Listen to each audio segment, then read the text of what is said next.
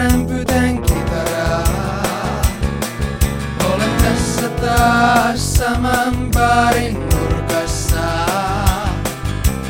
Tutkin tajuntani muuntunutta tilaa. Joku ventolainen tarttuu hihasta. Omaa jotain elintärkeää asiaa. Hakee hyväksyntää nollakulmasta. Väliin maustaa jaaritteluaan. Satunnaisilla järkevilläkin lauseilla. Ja pöydällä vaasissa alakuloiset kukat nukkuvat.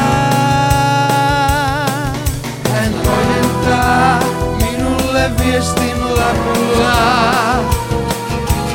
En saa mitään selvää käsialasta. Puhukin niin kummallista murretta, kuin käyttäisit pelkkiä hakeita. Ja pöydällä vaasissa alakuloiset kukat nukkuvat.